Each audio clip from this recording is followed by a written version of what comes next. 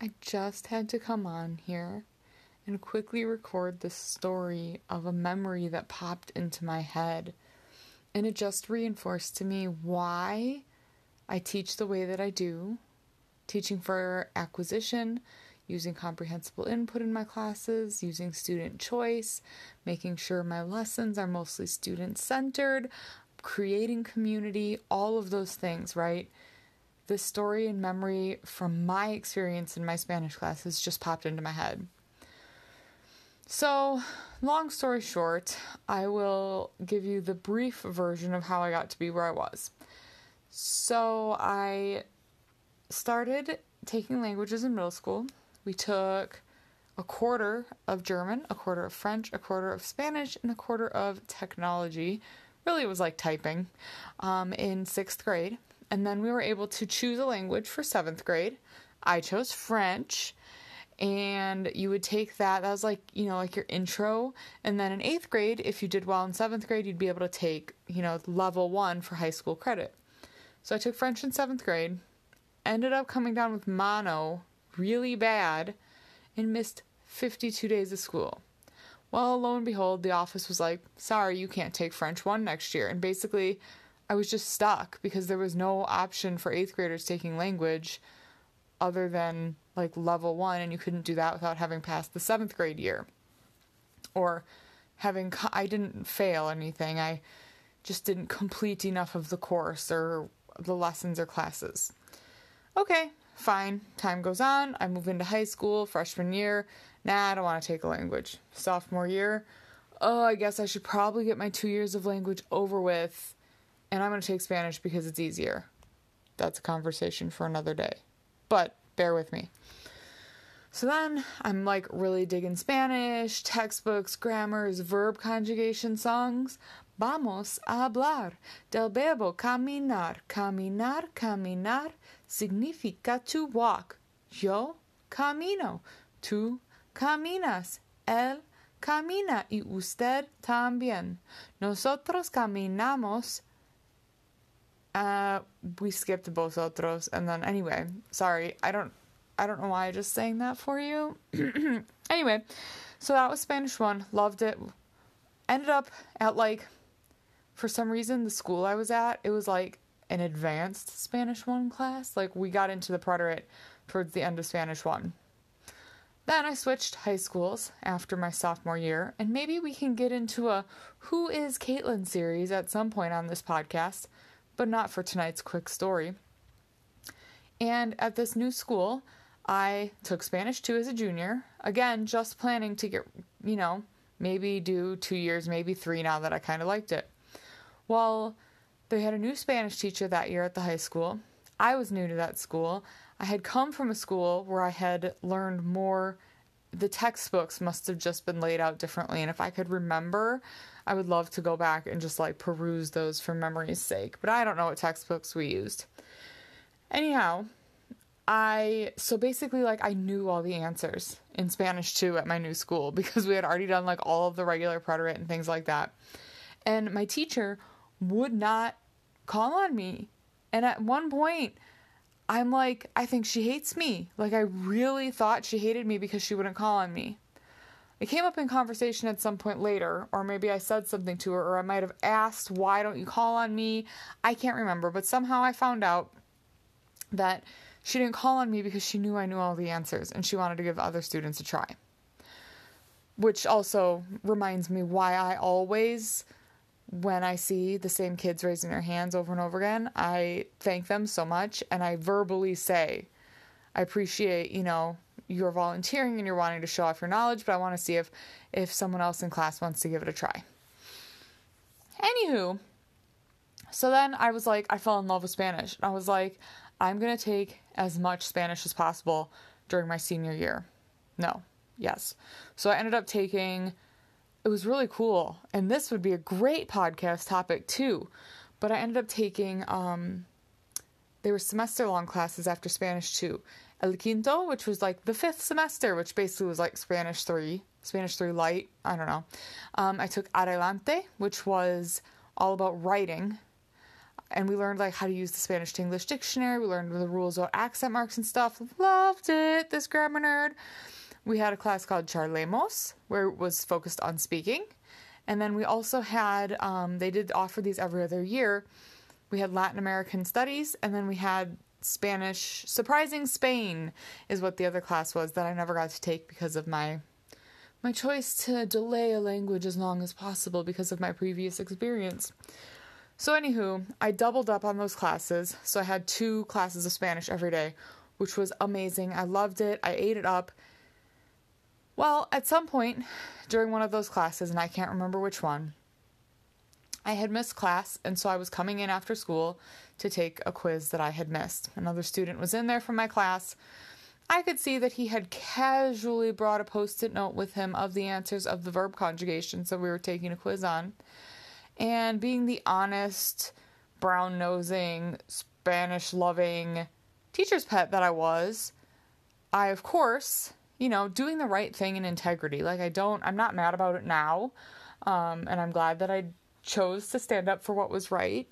But this kid was like a popular kid, and I was deathly afraid to go forward, but I was like, this isn't fair, and like, if you're gonna cheat, like, do it better. I don't know. Anyway, so I reported it to my teacher. She was able to find the sticky note in the trash in the classroom. If you're gonna have evidence like that, get rid of it elsewhere. Like, the boys' bathroom would have been a great spot, but whatever. And then she ended up talking to him. I don't know if she gave him a 0 or how she handled the situation, but he clearly knew that it was me that told, because there was only 2 of us in the classroom together. And there were multiple times that he would pass me in the hallways and he would like mouth the B word at me. And as a like high school girl who wasn't really popular, I wasn't like not popular. The school didn't have as many cliques as my previous high school did, which is one of the reasons why I switched. But like, I was just like a normal kid, and he was super popular. And so having one of the super popular kids hate me basically, and like say these things about who I was really painful. And it was a testament to my awesome teacher. And if you're listening right now, I love you and appreciate you. That I felt comfortable going to her, right? Because not all students would feel comfortable going to the teacher. There was nothing she could have done to kind of, if she was going to approach the student and handle it, there was nothing she could have done aside from like being like, I was digging through my garbage and found this sticky note with your handwriting on it. Like, that's probably not real believable either. So I don't blame her at all. But the fact that that student who was making up that quiz needed to use a sticky note full of answers in order to feel successful in the class is why I do what I do. I know it took me a long time to get to this point, but I really wanted to share kind of the whole journey with you. And, I ran into this teacher. Well, we had become friends over the years. We hardly talk now anymore. But, for the first 5 to 10 years after I graduated high school, we stayed in touch. I would go visit all the time. We'd talk about work. We'd talk about school. And then when I started to make the switch to teaching with comprehensible input, I would say there has been, and I feel like there still is, this kind of like tension between us, and this little bit of awkwardness. And I'm going to be honest, I didn't #highlight real, REAL. I didn't handle it well. The first time I saw her, she actually came to one of my presentations at the Wisconsin conference for language teaching. And it was really cool because she was learning more about CI and all these things and starting to implement those things, but she was new to a district, and their department was, as many of you have experienced, not so willing to move in that direction. And, there's one person who's going to be retiring in the next few years who, is really a legacy teacher. And anyway, you guys have heard the stories, or maybe you've experienced it yourself. And so at this conference that I had been to, we had a good chat about it. There were some things that were kind of said or implied about the way I assess students, because that's what the presentation was about, that made it seem like my assessments weren't as rigorous. Also a conversation for another day. And that kind of hurt me, right? So then I happened to go into the hotel bar restaurant thing in this where the conference is being held, and I ran into her and one of her colleagues, and they were sitting there grading like Spanish tests, like fill in the blank verb conjugation Spanish tests, and already feeling a little like spicy from before and feeling like I have to defend myself. I made some comment which I do not recommend, and I wish I could take it back, but here we are, so I might as well share it as a learning experience for all of you. I made a comment and I said, see this? Yeah, I don't do this anymore. And I think part of it was like, I meant it to be like part joking, and I meant it to be part like, almost like, haha, I don't have to sit here and take off half points for accent marks and like put red pen all over papers and like tear students down anymore. And obviously I've developed a deeper connection to that philosophy. I know the science and the hows and the whys behind why I do what I do, and I could defend that better without having to get a little bit spicy like that in a conversation. And you know, I think to myself now, if I were to sit down and grade tests like that, tests that I used to give, tests that I took as a student, I did well on, I was privileged, like, if I'm really looking, what was I looking for? I was looking for their memorization skills, not their actual skills and abilities to express meaning in the target language, to actually express a message or interpret and understand language. I wasn't asking them to do any of that. So, like, this story is twofold here because the whole thing came back to me at once. Lesson number 1, I guess it kind of combines together. Lesson number 1, what do you want your students to be able to do in the target language? Like, I would argue that a student who can write a whole page of Spanish sharing all about their likes and their dislikes and people in their family and their friends and telling us all about them versus one paragraph, and it has errors in it, right, or perceived errors, because they haven't had enough input yet. But it's comprehensible, you can understand it, you know what they're trying to say. I would argue that that's way better than one paragraph that's error-free saying, I am this, I am this, I am not this, sometimes I am this. Which those paragraphs aren't bad. But when you have a program that makes students feel successful, makes students feel like they belong, makes students feel seen and valued and capable, they're going to excel. If that's how you run your classroom, they're going to excel. And that it's not a game of who can play the school game best. Because I'll tell you, I train my 8th graders to go to a more traditional textbook-based high school, and I train them to play the game. Because why not give them and equip them with those skills to be successful in a language class that's going to be different from what they're used to, so that they might stick with Spanish longer. Because if I don't give them any of that and they go to that class, they're going to be like, this isn't fun. We don't talk about the things I'm interested in. We don't, it's always grammar and vocabulary and workbooks. But if I can teach them how to play the game, I know once they get to some of those upper level classes, they're going to have way more fun things in store for them at the high school, even with a textbook base, just because there's more language flowing freely in those rooms. And I know not every teacher is like this, but for my specific situation, it is.